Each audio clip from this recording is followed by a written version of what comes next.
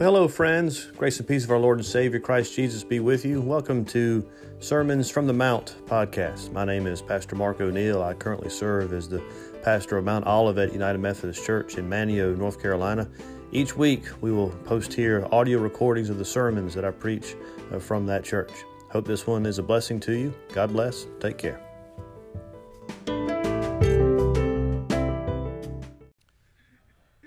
Friends, our gospel lesson this morning and the sermon text comes from the Gospel of Luke. We're going to be in the third chapter.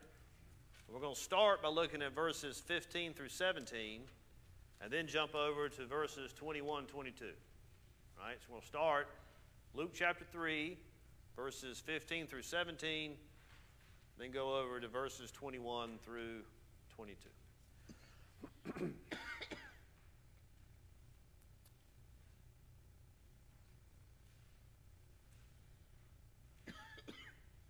As the people were in expectation, and all were questioning in their hearts concerning John whether he might be the Christ, John answered them all, saying, I baptize you with water, but he who was mightier than I is coming, the strap of whose sandals I am not worthy to untie. He will baptize you with the Holy Spirit and fire. His winnowing fork is in his hand, to clear his threshing floor and to gather the wheat into his barn, but the chaff he will burn with unquenchable fire. Now when all the people were baptized, and when Jesus also had been baptized and was praying, the heavens were opened, and the Holy Spirit descended on him in bodily form like a dove. And a voice came from heaven, You are my beloved Son. With you I am well pleased. Friends, this is the word of God for you and I, the children of God. Thanks be to God. Well, friends, last week you and I, we took a look at the wise men. And I presented to you evidence as to why, contrary to popular belief, they were not there at the time of the birth of our Lord. It caused us to put on our thinking caps, so to speak. And this morning, I want to invite you to do that again, to put on your thinking caps and think a little bit about what I'm about to say.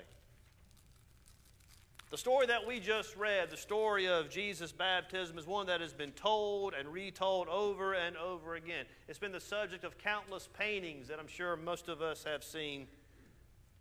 And I would imagine that a good number of you could repeat and recite the story of Jesus' baptism over and over and recount all of the events. Jesus comes to the River Jordan to be baptized. His cousin John says, Nah, I can't do it. Jesus says, Yes, you can. You need to. He's insistent about it. Then Jesus is baptized, after which, as he is coming out of the water, the heavens open and the Holy Spirit descends like a dove, and the voice of God is heard.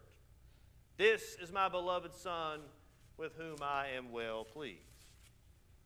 And in our minds, these events take place. Boom, boom, boom, boom, one after the other, one after the other. And these stories we retell and paintings we see are always, I think, from the point of view of Jesus. This week, though, I wondered if maybe, just maybe, the point of view we should be looking at is from that of John the Baptist. Now, the baptism of our Lord is found in all four Gospels. Matthew and Mark's telling of the story are almost identical. They say, and when Jesus had been baptized, just as he came up from the water, suddenly the heavens were opened to him, and he saw the Spirit of God descending like a dove and alighting on him. I want to focus in on that phrase, just as he came up from the water. Who is the he? Who was the he that came up from the water and saw the heavens open with the Holy Spirit descending? We say Jesus. And depending on your translation, it probably does make the most sense. But I want us to take a quick look at what the other two Gospels have to say about it. Because our reading this morning says this. It says, when all the people were baptized, and when Jesus also had been baptized and was praying, the heavens were opened, and the Holy Spirit descended on him. Luke adds a little bit to the story, doesn't he? After others had been baptized, And after Jesus was baptized, and after Jesus was praying, after all of that is when the heavens opened and the Spirit descended. Jesus goes in, comes out, goes to pray, then we hear God's voice. Is it possible that the He in Matthew and Mark, the one coming up out of the water, is in fact John the Baptist? Is it possible that when they say coming up from the water, it isn't the process of Jesus coming up out of the water after being immersed? What if it's John walking out of the Jordan River up upon the banks of the Jordan? And that John, walking out of the water, coming up out of the water, as it says, sees his cousin Jesus praying. He sees the heavens open, and he sees the dove descending. Is it possible? Well, then let me offer then as my final piece of evidence the way the Gospel of John tells it. Chapter 1, verse 32 and following, we read this, "And John testified, I saw the Spirit descending from heaven like a dove, and it remained on him. I myself did not know him, but the one who sent me to baptize with water said to me, He on whom you see the Spirit descend and remain is the one who baptizes with the Holy Spirit. And I myself have seen and testified that this is the Son of God." Now please understand, a lot of this is just me kind of wondering out loud this morning. I've not done any kind of deep dive into this territory, but I do think it's worth us at least pondering and thinking about. After all, why is it that here in the midst of these water baptisms, John the Baptist doing one after the other, that John is made to be the witness of the presence of the Holy Spirit? Why is it after having been in the water, John sees Jesus praying and the Spirit descending upon him like a dove? And yes, I know that it's about establishing Jesus' identity as God's Son. I know it's about Jesus' election and the special favor that he enjoyed, but I think there's something else at play here. I think the reason that we see the presence of the Holy Spirit right after the water baptisms of John the Baptist is so that John the Baptist and you and me, all of us, can come to understand that water baptism, friends, that's just the start. That's not the finish. Water baptism is just the start. It's not the finish. Baptism in water washes the body. Baptism in the Holy Spirit washes the heart. And only Jesus can do this. John the Baptist couldn't do it. None of the disciples could do it. John Wesley couldn't do it. I know I sure can't do it. Our friend J.C. Ryle, that I've mentioned before to you, says this: there is an essential difference between the Lord Jesus and even the best and holiest of his ministers. An ordained man can administer the outward ordinances of Christianity, like baptism, with a prayerful hope that God will graciously bless the means which he himself has appointed. He can preach the gospel faithfully to their ears, but he cannot make them receive it into their consciences.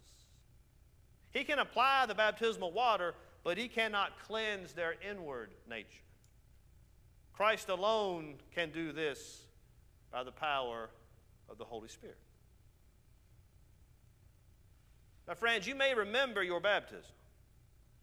You may have pictures of that day. You may have the certificate presented to you that day by your church. You may have a quilt or a hat knitted for you by the dear saints of that church. It may have been performed by your favorite preacher, but friends, that cannot be it for you. That cannot be the extent of your walk with Jesus. Yes, our baptisms are powerful. Yes, our baptisms are important, but our baptisms just begin the work. I have a wonderful picture somewhere of myself and my cousin Cassie, both of us just a few months old, in the sanctuary at Mount Tabor United Methodist Church in Winston-Salem on the day that she and I were baptized. Our dads are holding us. Our moms are standing beside us, all of them wearing the very best of mid-70s attire. The preacher stands behind them.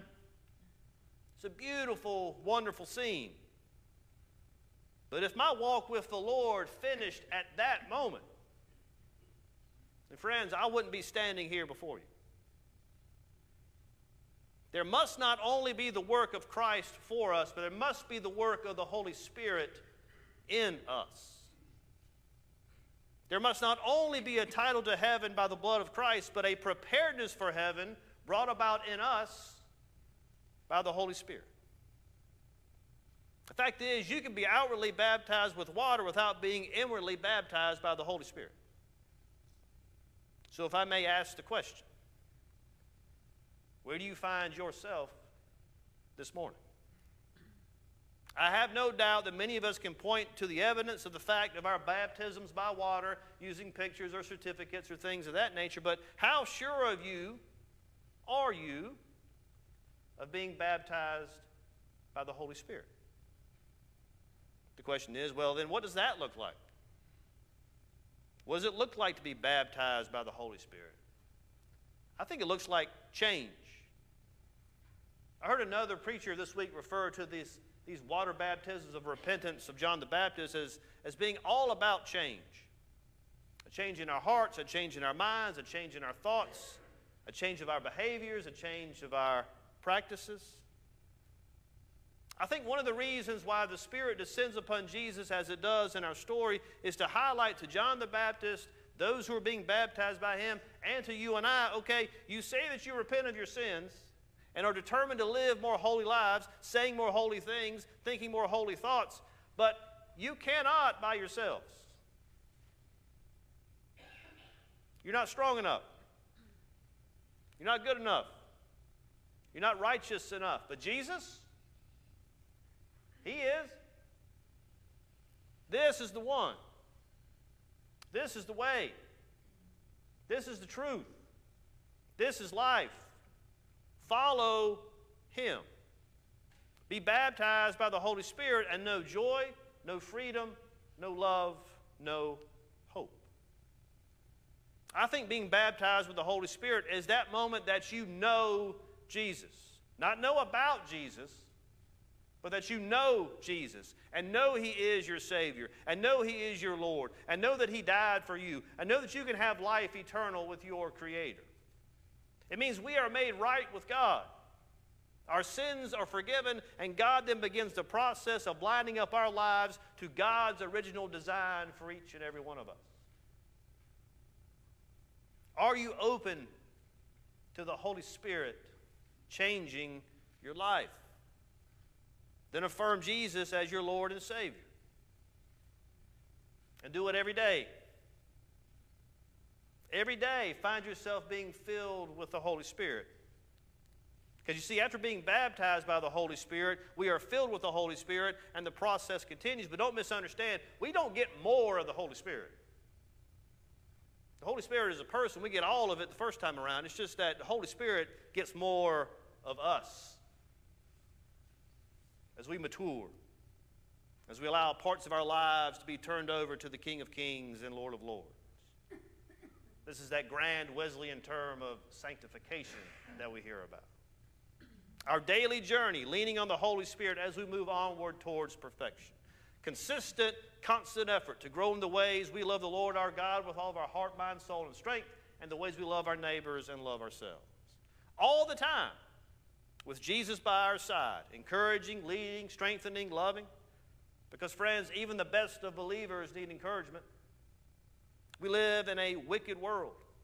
We are often tempted by the devil, but we must be reminded that Jesus will never leave us nor forsake us. He will guide us safely through this life and on to eternal glory. And truth be told, water baptisms or not, we all have work to do to be more of the kind of people God made us to be. I know that I do. Let me tell you a little story. FCA, or Fellowship of Christian Athletes, had its first in-person meeting in a couple years this past week at Manual High School. 21 students dragged themselves out of bed and came to meet about an hour or so before school. They asked me to be the speaker. And while I was there, we talked about how in order to thrive or flourish in anything important in our lives, we need to have sacrifice and we need to be held accountable. We talked about how in their respective sports they have to sacrifice time, they have to sacrifice other wants and needs, they have to sacrifice their feelings sometimes, that they're accountable to their coaches or authority figures, they're accountable to their teammates, they're accountable to the community in which they reside.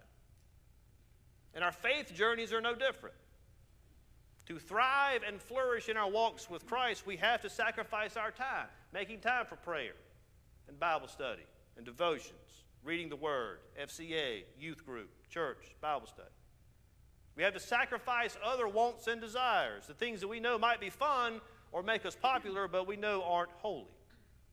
We have to sacrifice our feelings of being called weird or strange for being open to our faith. And as we go on through this journey of faith, we have to know we are also accountable.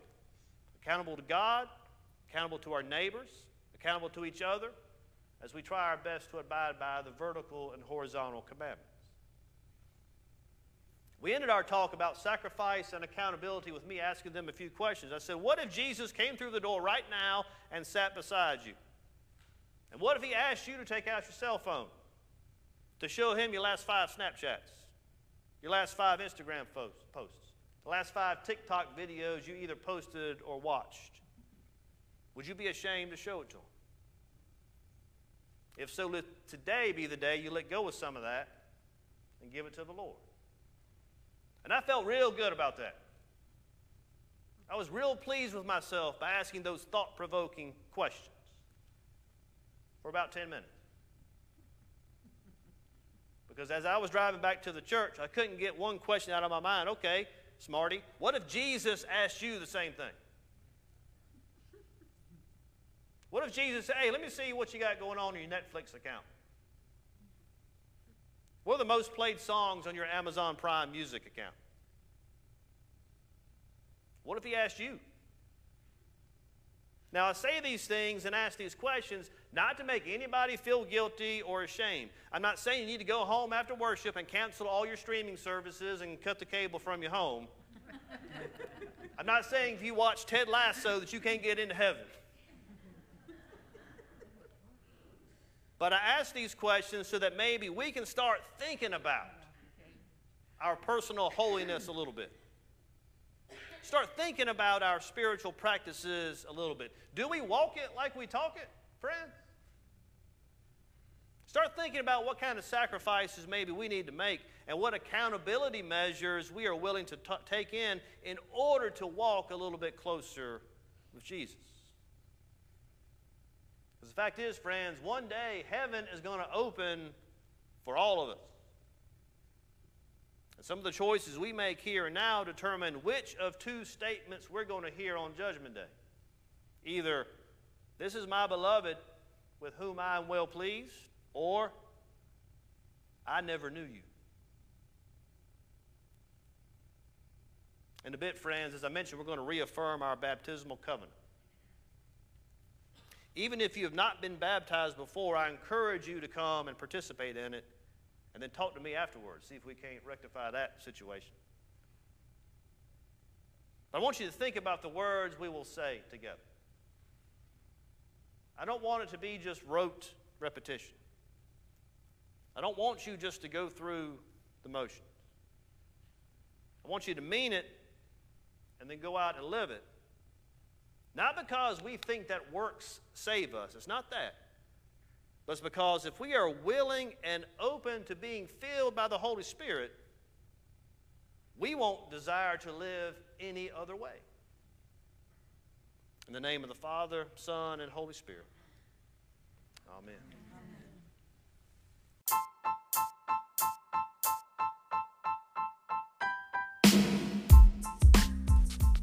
I hope you enjoyed this week's podcast. Until next time, God bless. Take care.